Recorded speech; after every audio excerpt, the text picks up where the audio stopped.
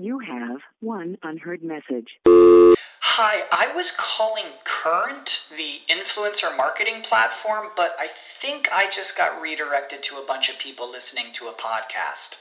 Well, anyways, I was calling Current because I was told they could help get my brand set up on TikTok Shop, and even build out an affiliate program of content creators promoting my brand, and even have those content creators go on live streams and promote my product there. Wow, I could really use Current. I also heard that the brands they work with are making millions in sales. I guess I'll just go to their website at current.tech. The future is a hefty responsibility and not one that we take lightly. But then taking things lightly has never been what Hefty is about. That's why we've created the Hefty Renew program that turns hard-to-recycle plastics into valuable resources like park benches and building materials. To participate, simply fill up an orange Hefty Renew bag with accepted items, tie it up, and drop it in with your regular recycling. That's it. It's that easy. It's time to rethink recycling with Renew. Particular valued resources may vary by geography. More info available at heftyrenew.com. Welcome to Tracksters, the running podcast, where we talk everything within the running world, as well as chat about athletes and coaches' personal life. We can't see feedback for podcasts, so please leave a review if you're listening on Apple Podcasts. That'll really help us out, or send us a DM on Instagram. If you're interested in track and field and don't follow us, then you can see all our links in the podcast description, where to find us on Instagram and YouTube, where we post daily content. Enjoy the podcast. First time on the podcast. I am a new guest. I can't really call you a guest. I guess it's more appropriate to call you a co-host, seeing as though you are a member of Trackster. So would you like to introduce yourself for the people who might or may not recognize your voice? Hey guys, I'm Max Boyer. I'm a senior in high school over in Manhattan, Kansas, and I'm a runner, and I also do photography, videography, anything really running related. That's what I do. So here at Trackster, I'm hoping to help better the sport and make it more accessible for other people. Yeah, I think just for some context, on our Instagram, we get a lot of people DMing us news or DMing us reactions or like comments on our posts. And I'd say you're probably in the top 5 most frequent people who reply to our stories and stuff like that. So I think just for people out there, you're someone who's really highly engaged in the running community or track and field community, I guess. And that's pretty cool. And obviously you also went on the Ben Crawford I can't remember, what was the camp called? It's kind of like New Gen Camp. That's what New Gen Camp. Yeah, New Gen Workshop, running workshop.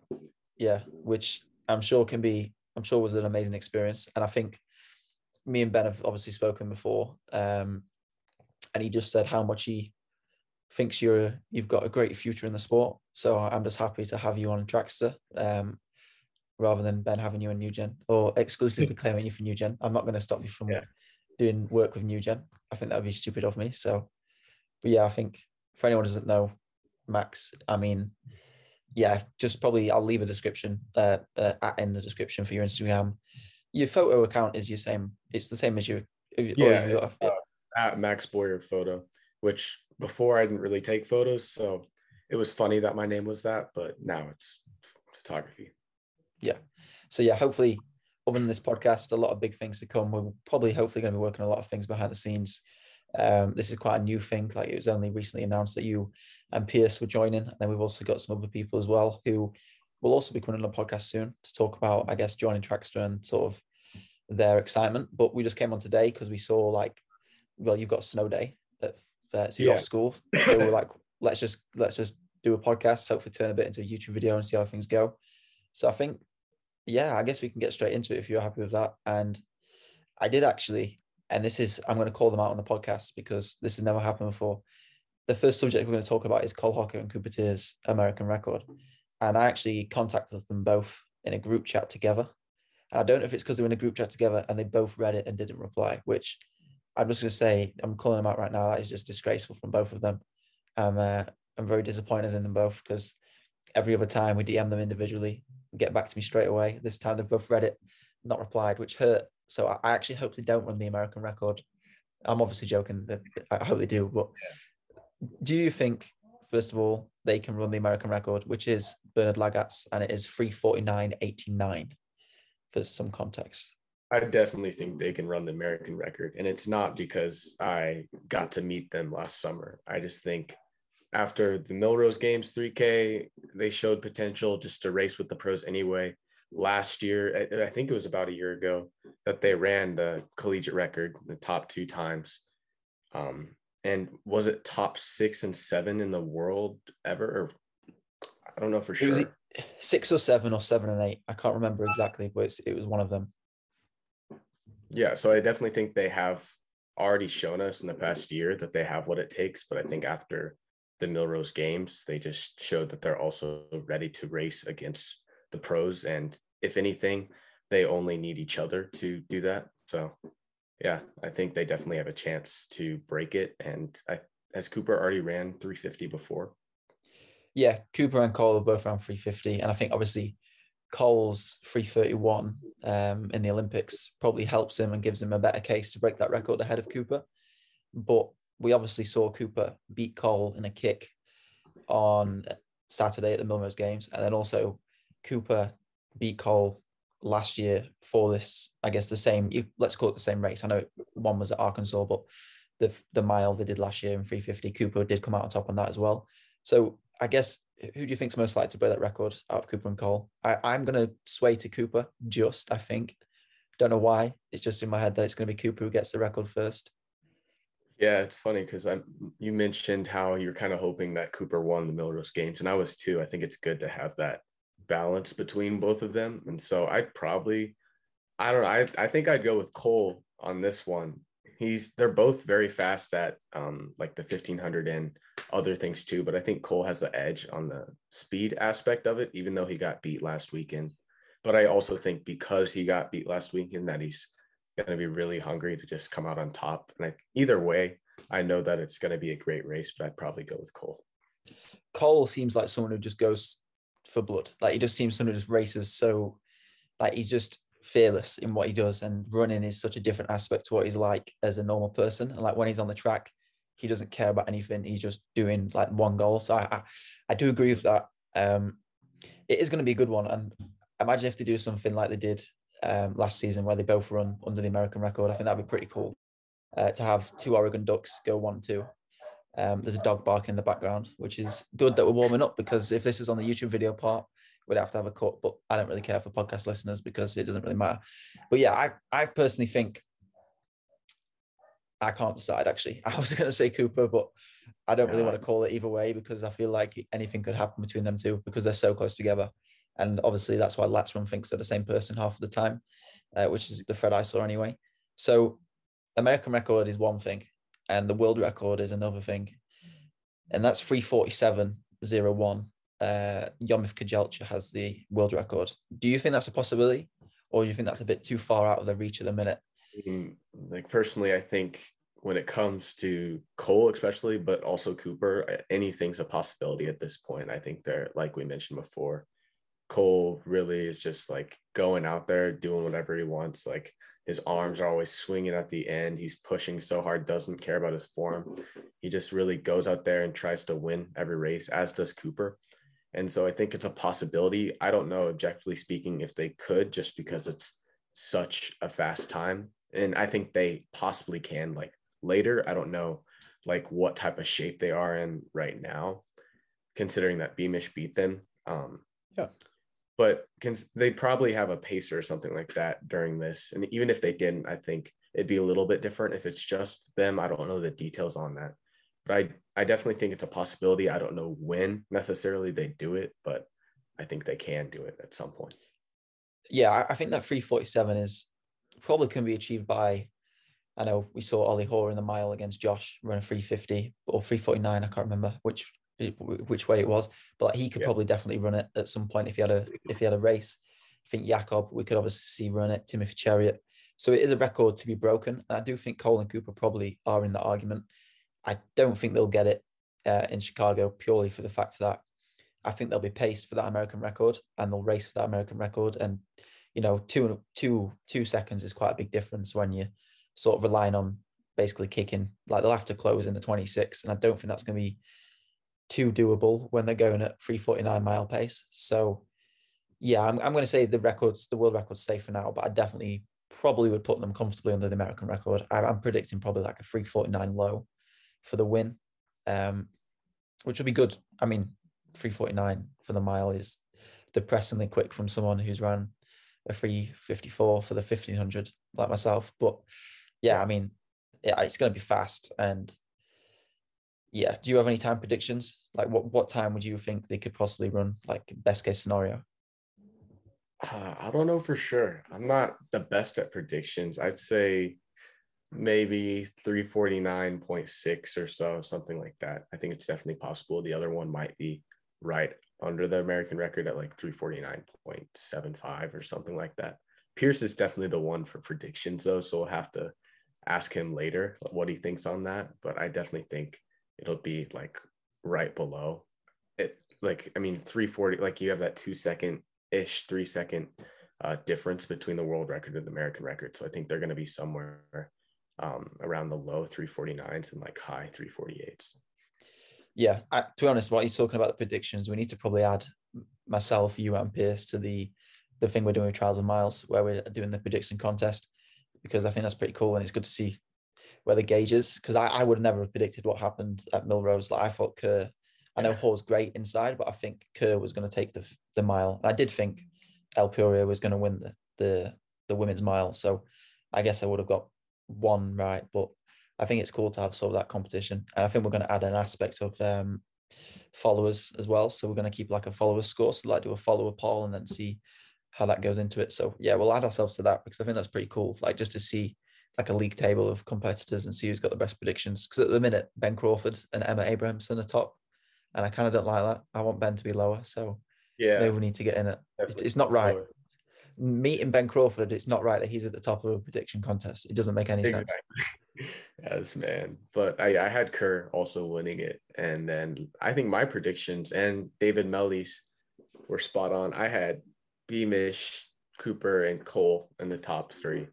And I didn't necessarily write it down or anything like that. I was just thinking like Beamish is the person to win it other than those two. And then I for sure had Cooper winning over Cole. I think it was just like, I want to see him win before, Cooper was winning all the time. And then Cole comes out here, dominates. And I really like the back and forth element of these two when they race together. So yeah, I had Beamish,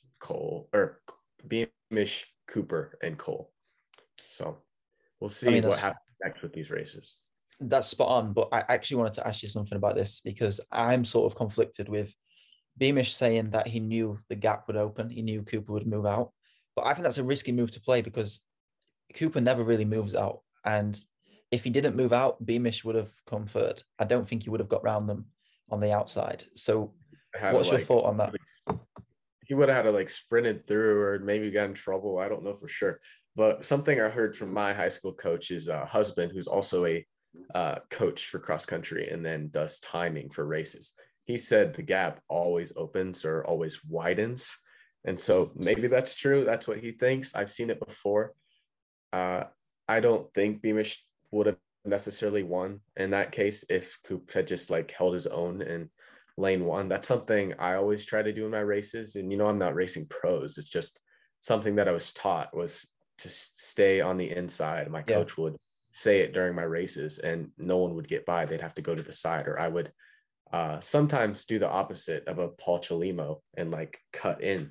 And I don't try to cut people off often, but sometimes I do. And I'm known on my team for cutting people off. So I think if Koopa just maybe stayed in a little longer, it would have been all right. But I also think that he was worrying about Cole and didn't even think about Beamish. So I don't think it was kind of Craig Ingles where he was necessarily cocky or confident. And Craig just didn't pay attention because he thought he had it. But I think Coop was definitely worried about Cole more than Beamish in that case. Yeah, I think, to be honest, if Coop, I know this didn't happen, but I think if deep down, if Cooper came fifth and Cole came seventh or sixth, I think Cooper would still have been happy with the race just to have an edge on Cole. I guess knowing that he plays sixth for the Olympics, even if you don't have the best race on the day, knowing that you're sort of ahead of Cole again is probably good for their rivalry, because I think it's obviously a friendly rivalry, but they're only going to push each other forward more and more. So I think that was obviously his main goal. And I don't think they're going to be disappointed with both running sub 740 as a season opener. for their debut with Nike either. That's a pretty solid season opener. Like, yeah, like, Cole wants to win, Cooper wants to win. They've said it before. You can see it in their eyes.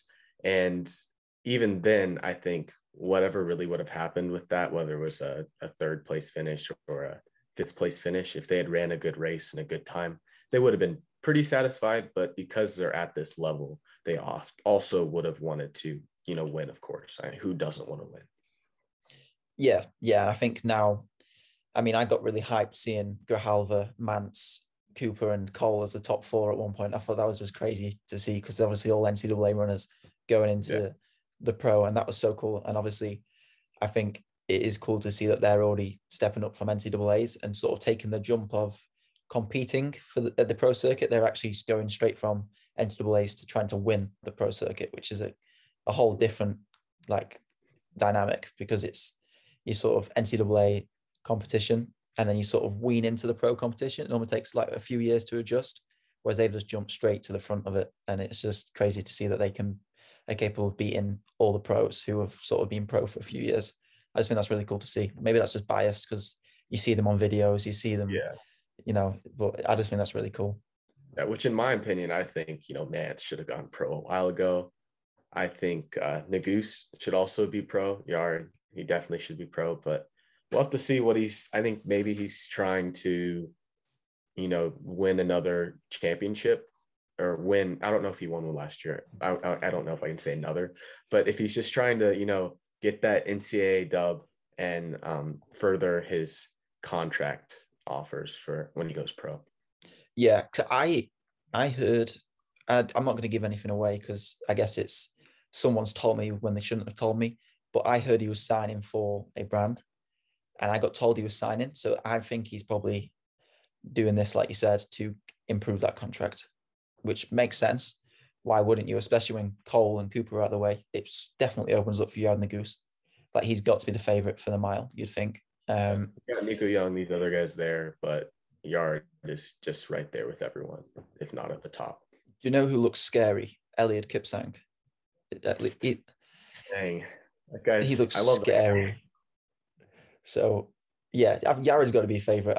What did he run? 3:30. He soloed a 3:35, didn't he? Last year. So I remember hearing about him last year. I was like, who is this guy? Which people knew about him, but I was like, he's not Cole and Cooper, but he's right there with them.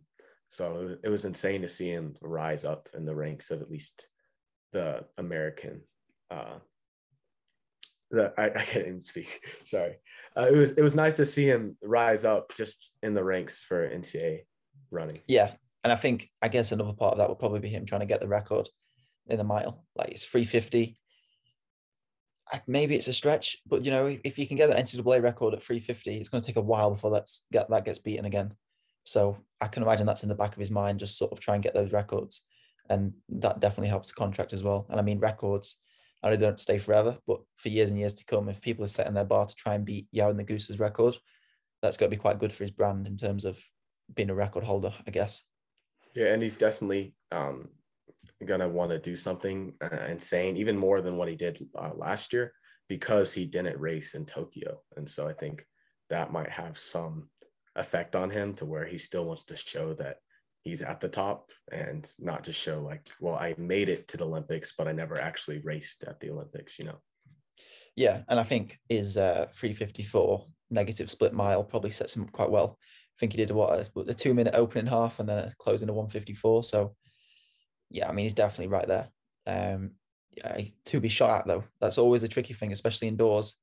Anything can happen when you're on the start line. So yeah, I think it's going to be interesting. I probably would pick him favorite, but obviously, while we're on the subject of NCAAs, I do want to get into the main portion of the podcast, the one hopefully we're going to turn into a YouTube video. I did have to just check my stats, so I'm going to read some figures off to you, and then we'll take it from there. Just because these are crazy, and I want to know your opinion, and sort of I want to break down some of the areas of why this might be and why we think it's a continuing trend, and that is, how are people running so fast? And I say this as a question. We know about super spikes. We know maybe some people are on performance enhancing drugs. I don't like saying it, but let's be honest, it's probably the case. maybe there's competition driving people, so other people are getting better, so others. There's also the factor of an Olympic year driving, again, people forward to train harder. So I want to get into that. But first, I'm going to read this. 50 people ran sub 8 minutes over the weekend in the NCAAs. There's never been 50 people in a season to ever do that prior. And 50 people in the NCAA did it this weekend. Just think about that. I didn't even know that. I had no idea. That idea. is the first point. It's either this weekend or so far. Yeah, it is this weekend. It was either this weekend or so far this season, but I'm pretty sure it's this weekend. You've got the Youngs, you've got the Shalmans, and in high school running ridiculously fast. You've got 3:57 as the current standard to qualify for the NCAA mile, which is unheard of. You've got Aragawi, who just broke the 5K world record on the roads, beating Joshua Cheptegei. And then he's just soloed a 7:26 indoors, like a random race. He just soloed a 7:26 and he went through the mile in 3:56. So you can imagine the pain that does going off that fast and then having to carry on. And then you've got Kiplimo's half marathon world record, 57 minutes, 57 low. And then you've got Gidai's half marathon record, 62 minutes. And I mean, if you convert them to any other time in any other world record, they are at the top. Like, they're unheard of times. And so I want to find out why this is, because the obvious one I want to talk about first is super shoes. In terms of racing, we've had super shoes for 3 or 4 years now.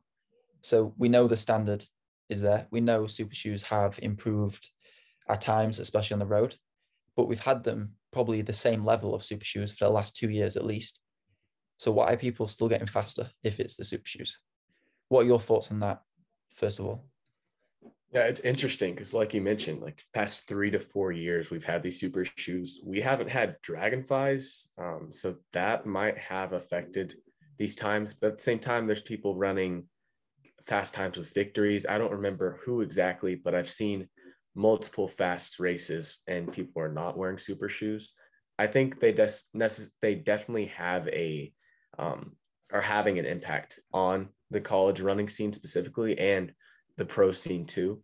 And so I don't know how much of that is the super shoes, but I definitely think there's at least a small portion of these fast times that are coming from these super shoes, whether it's based on racing or recovery. Like, people are able to use these spikes and these Dragonflies during the workouts and not be as tired and, therefore train faster. But I definitely think they are having an impact, but I also think people are just running faster. I think, like you mentioned, we just had the Olympics and now we have the world champs coming up in Eugene this incoming summer. And so there's all these things that are like combining to cause these fast times. And it's, super shoes, it's the Olympic year, it's the world champs year. There's people finally getting to race again. Like, some people haven't raced since 2020. And so being able to compete again is also, I think, helping all this competitiveness thrive in the track and field world right now. It is. And if you think this year's crazy, like, we've had the Olympics and the World Championships, we have now got the World Championships this year. We had the Olympics last year, the World Championships this year, the World Championships next year, the Olympics the year after that, and the World Championships the year after that. So COVID has completely messed up the schedule entirely. And we've got championships every year for the next, I guess from last year, we've got championships for 5 years, which it's insane to think about. It's mind blowing, but the level of competition that is going to create. And we're probably talking about people who are maybe 16, 17, and no one's ever heard of before. By the 2024 Olympics, they might be even running quicker than what we're seeing now. And also people younger age, like Cole, you could throw into the mix. Jakob is a bit different because he probably has been training like a pro since he was 8 years old. So he might not improve as much, but you've got him, you've got Kiplimo, you've got Aragawi who's just come through. So the times we're seeing now are probably something that is going to be completely different in 2 years, 3 years. Even if super shoes don't advance, I 100% agree. But the point with Dragonflies is we have had them since 2019 though. Prototypes, the pros are wearing them in 2019. So that's 2020 and 2021 with Dragonflies. And obviously we now have Adidas spikes, Puma spikes, Asics spikes, New Balance spikes. And I 100% agree with you. I think the main thing is the people can train in these spikes and also race in these spikes and recover insanely fast. that is I think the biggest benefit is the recovery between training and racing. And that allows you to be more consistent, avoid injuries, I guess, train more if you have to, race more so you get more chances. So I think they're sort of the contributors of the super shoes on the track. And then on the roads, obviously we know the super shoes have a massive effect on times over 10K distance. Yeah. The dog was just barking, so I'll edit this bit out because of this YouTube, but the dog's barking, so I just didn't want to talk over it. So spots here, and then I'll mention the Invincibles. Okay. I'll finish. What did I finish on? What did I said? You mentioned the shoes and the recovery mostly. Yeah.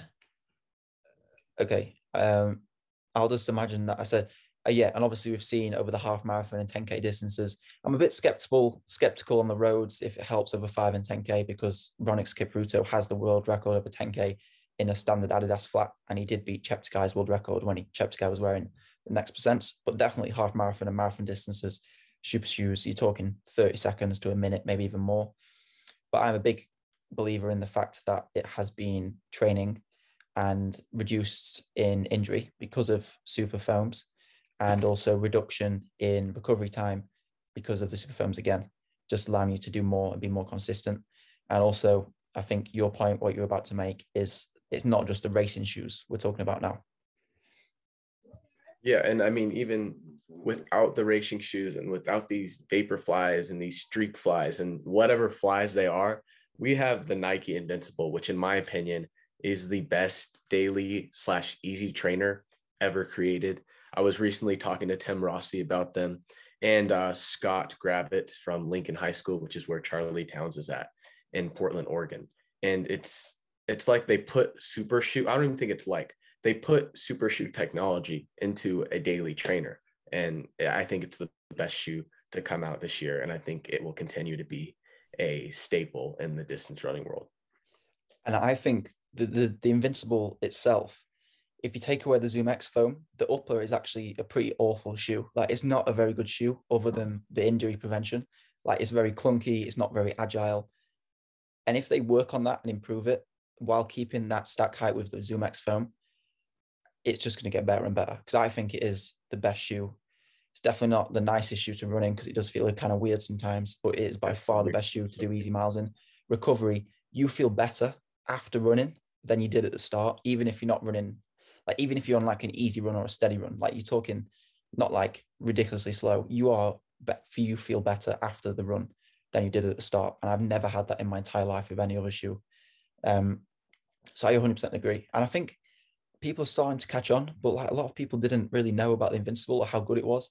And I think the Infinity React is partly to blame for that. You have one unheard message. Hi, I was calling Current, the influencer marketing platform, but I think I just got redirected to a bunch of people listening to a podcast. Well, anyways, I was calling Current because I was told they could help get my brand set up on TikTok Shop, and even build out an affiliate program of content creators promoting my brand, and even have those content creators go on live streams and promote my product there. Wow, I could really use Current. I also heard that the brands they work with are making millions in sales. I guess I'll just go to their website at current.tech. Because Nike were like, this Infinity React is going to reduce injuries, it's going to revolutionize mileage, when in actual fact, that is the Nike Invincible what is doing that, not the Infinity React, which I actually don't like at all. But yeah, I agree.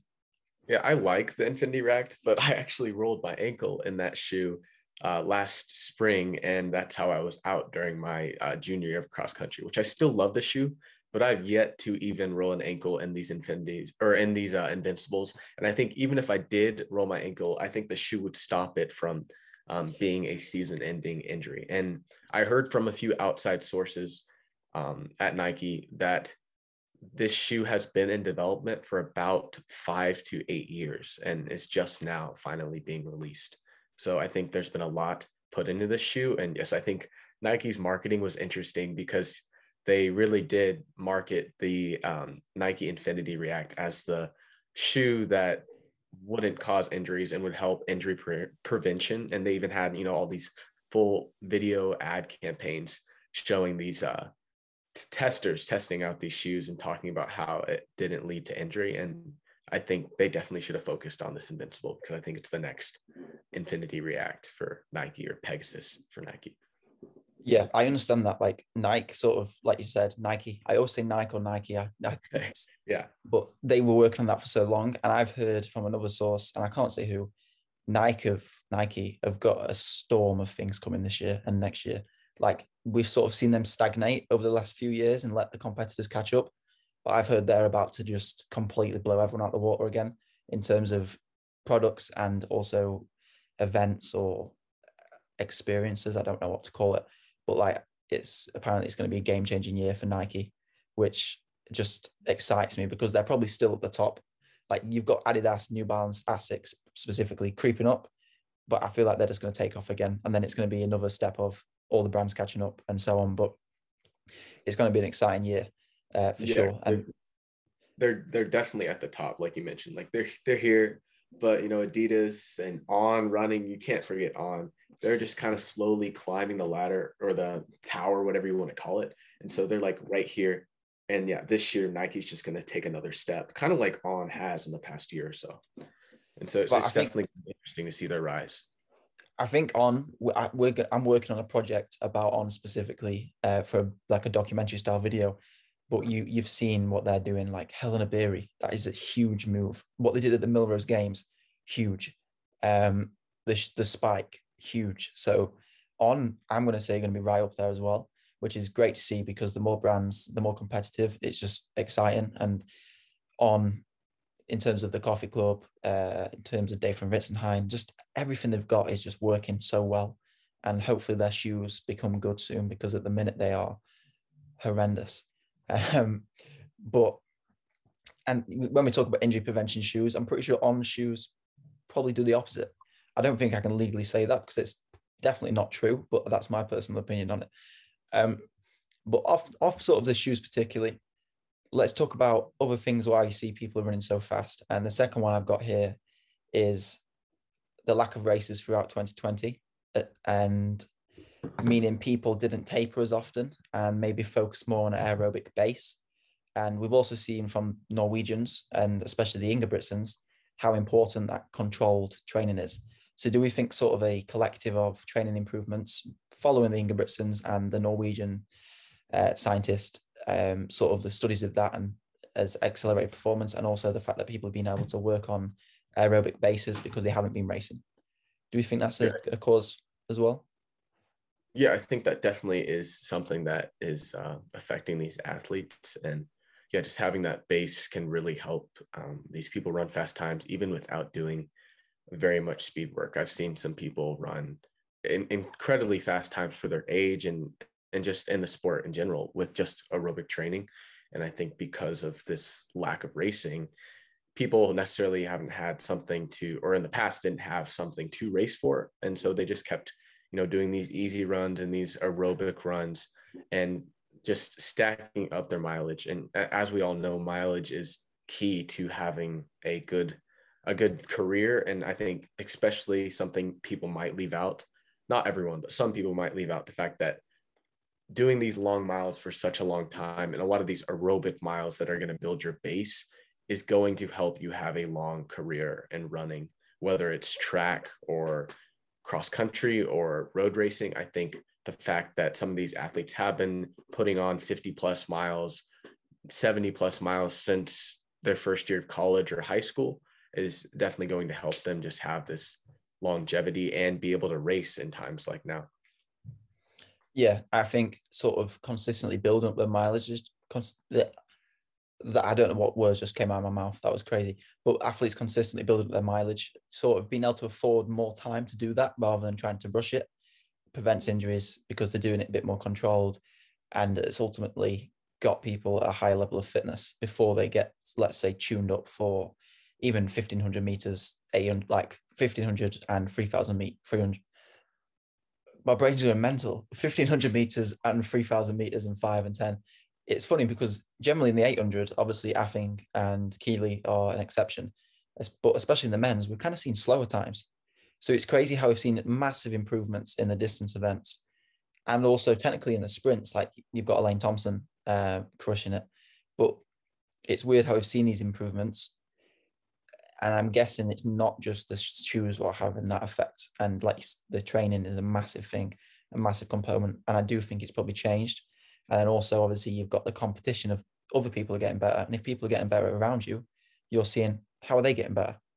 You start asking questions and seeing what they're doing, and then changing what you're doing to suit that. And it's just like a domino effect of a cause and effect of someone getting better. So then someone else gets better, and then maybe someone who's a bit younger sees what they're doing, and then in 2 years' time they'll be better, and so on like that. So I think it's a place where people are just going to get faster and faster and faster.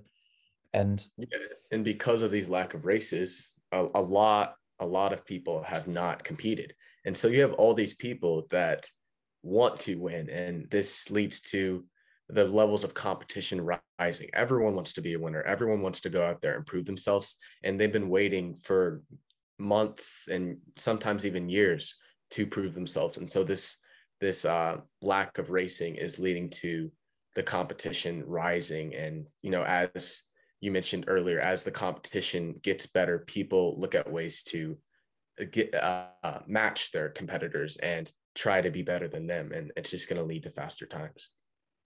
Yeah, I think that's the key sort of component. It's having multiple reasons to get faster, because let's say some people in Kenya might not have the ability to see, like, I don't know if this is extremely disrespectful, assuming that they don't have internet in some places, but they were not going to be able to see what's happening in the NCAAs.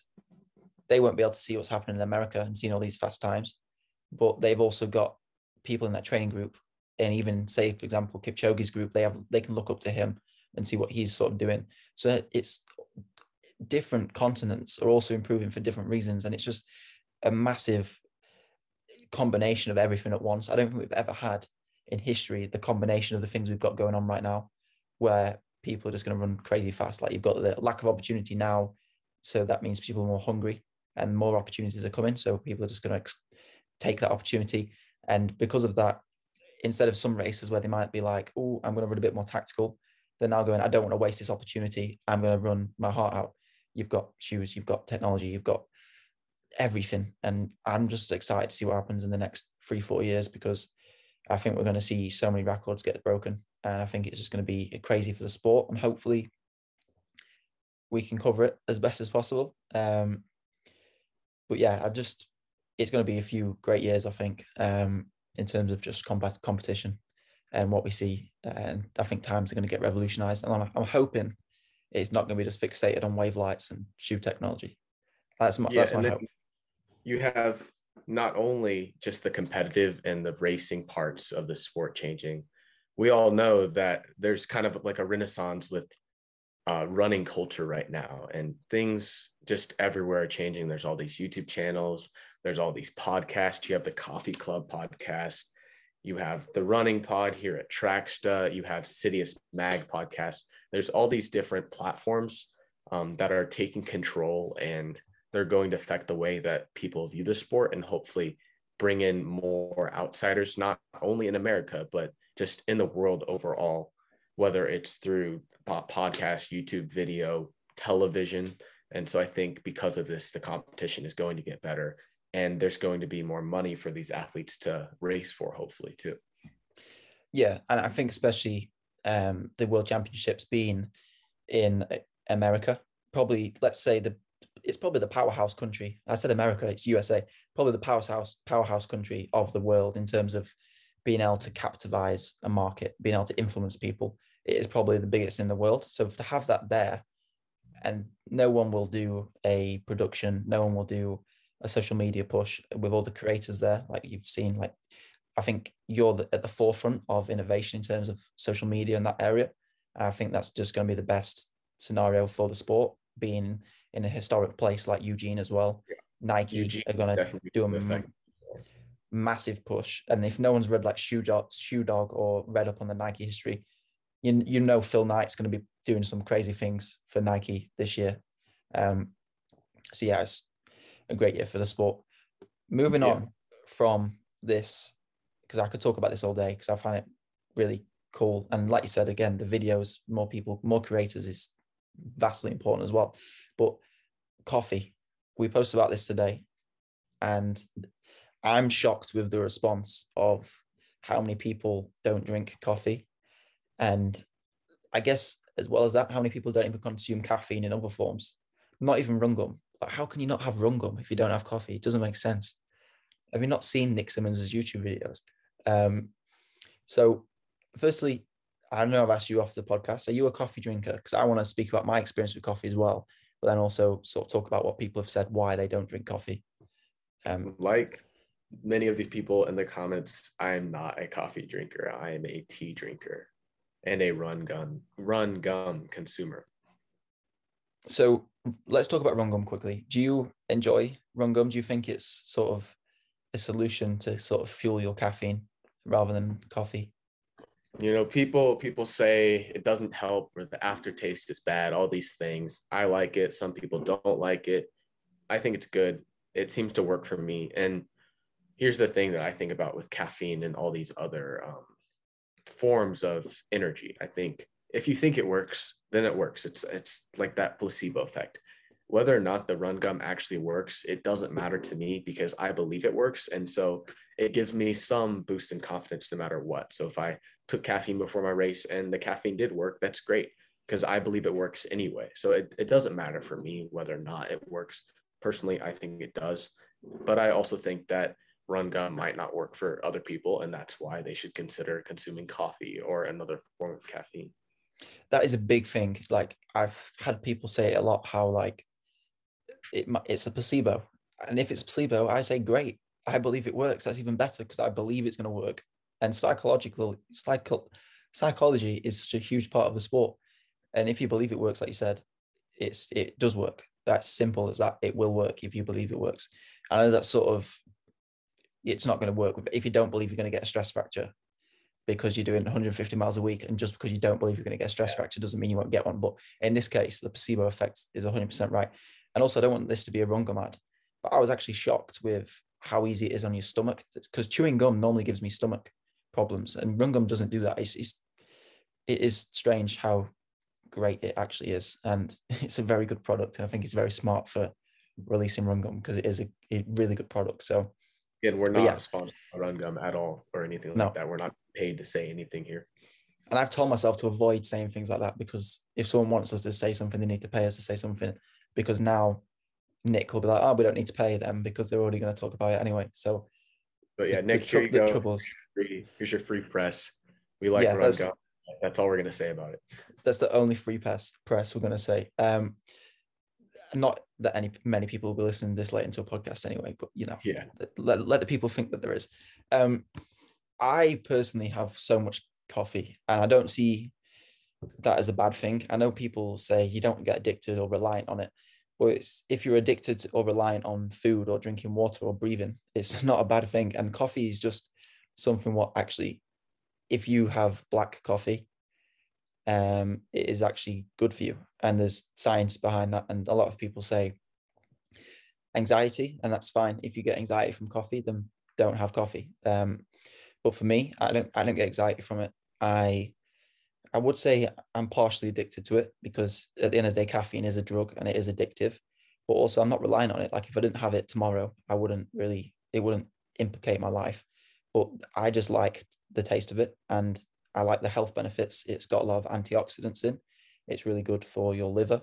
Obviously you get an energy boost, and also it's good for heart health. And I know that's a stigma because a lot of people say like, I don't want it to increase my heart rate or stuff like that. And obviously if your doctor says don't have coffee because of your heart, don't have coffee. I've got a heart condition. Coffee doesn't affect it at all. And that's just my personal thing. But it's shown that having 3 to 4 cups of coffee a day is optimal for heart health, like black coffee. I would never have 4 cups a day, but I have like 2. But like it says optimal for heart health. If you have 4 cups of coffee a day, it reduces the risk of like heart disease by like 23% or something crazy like that. And obviously there's other factors and it's limited to the studies, but like there is signs that coffee has many health benefits as well. So it's not necessarily a bad thing to be addicted to it. There's a lot worse things to be addicted to, I'd say, than coffee. That's my opinion on coffee anyway.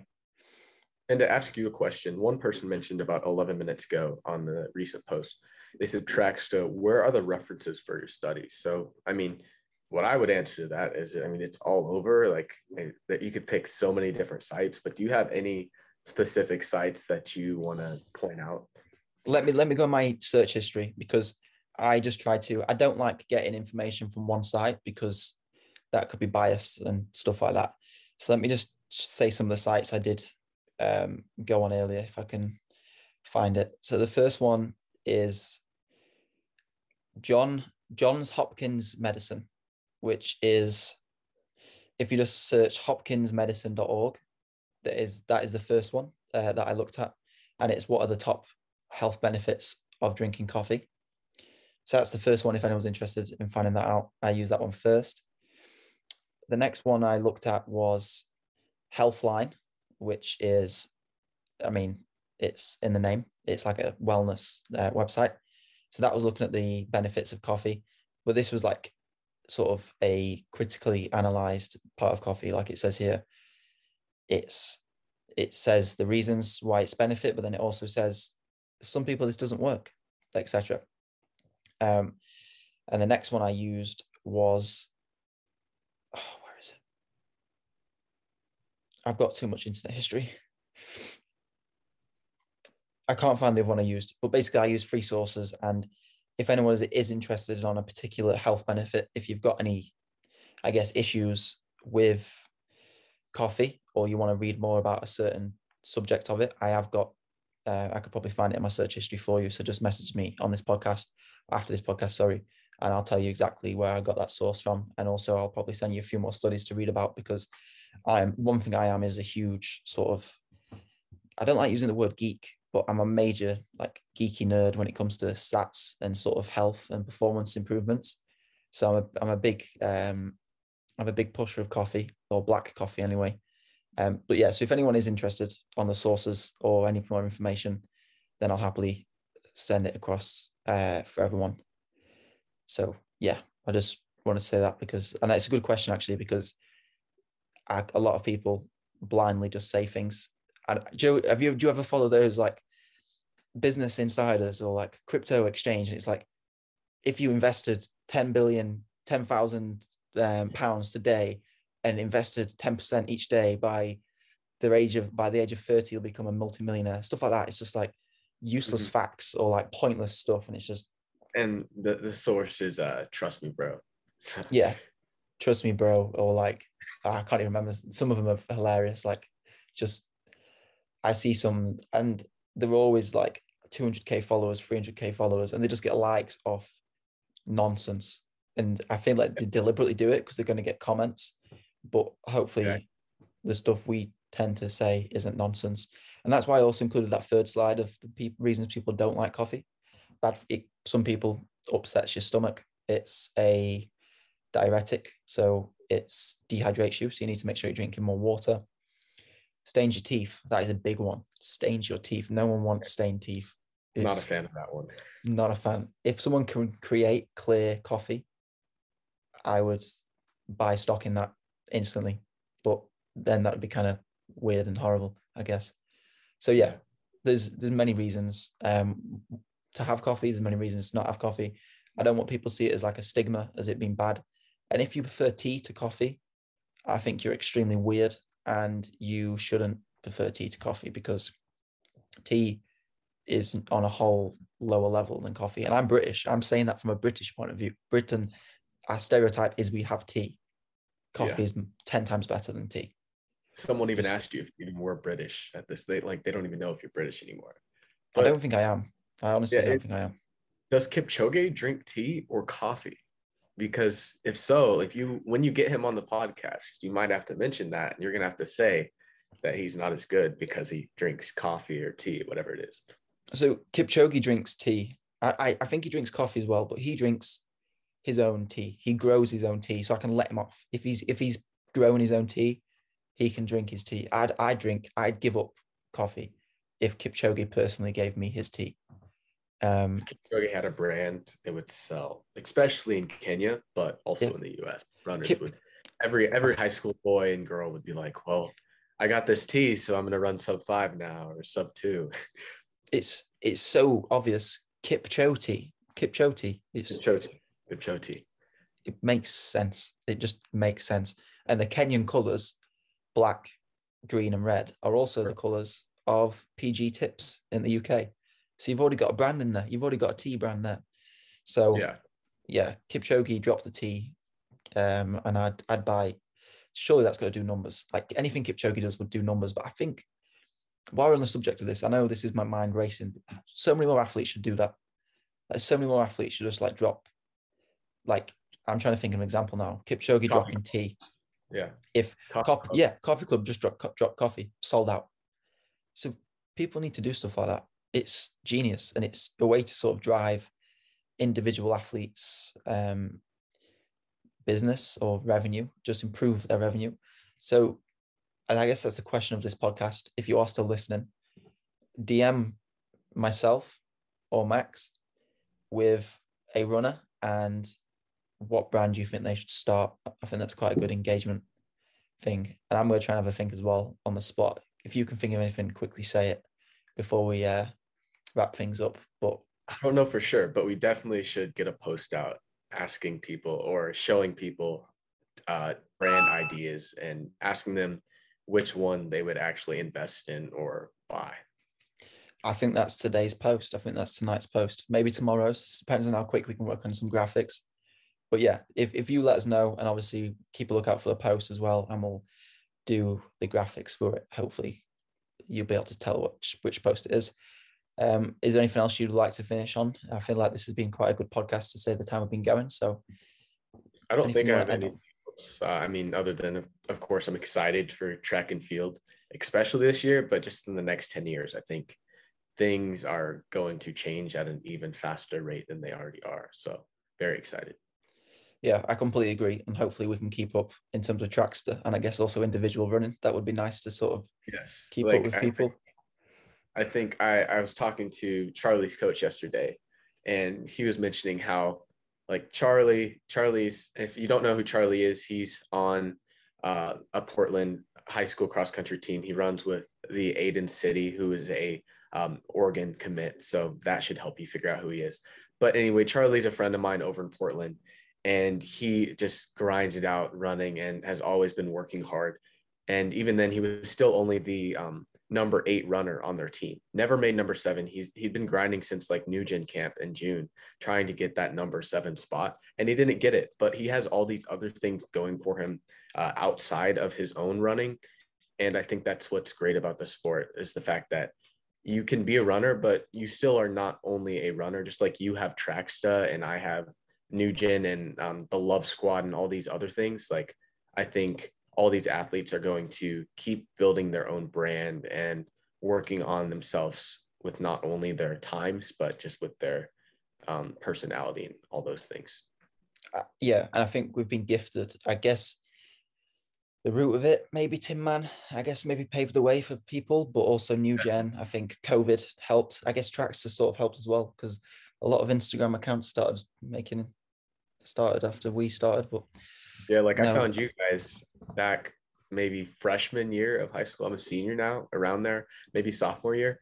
And I was just telling some friends about this. Like I remember first time I saw New Gen, first time I saw Tracksta, I was like, what is this? Like this, I want to know what it is, and I want to see more of it, because I was just getting into the sport like seriously after middle school, and I was like wondering where I can find news. And the first person I knew about was Mo Farah, and he was like my idol. And then I see Tracksta come out here, and I was like, I want to be involved with that. I want to know more about that. And I think the sport's just in a great spot right now.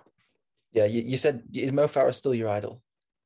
Is he still? I mean, he's one of my idols, but Kipchoge is just. Yeah, Kipchoge. There's so many people. There's Bryce Hoppel. Bryce Hoppel ran at KU, and that's where KU's like an hour and a half away from me. And then there's Cooper Tier, there's Cole Hawker, there's all these guys, and there's the women too. There's Shalane Flanagan. She's been a big one for me. There's Sinclair Johnson, big fan of her, and just a thing.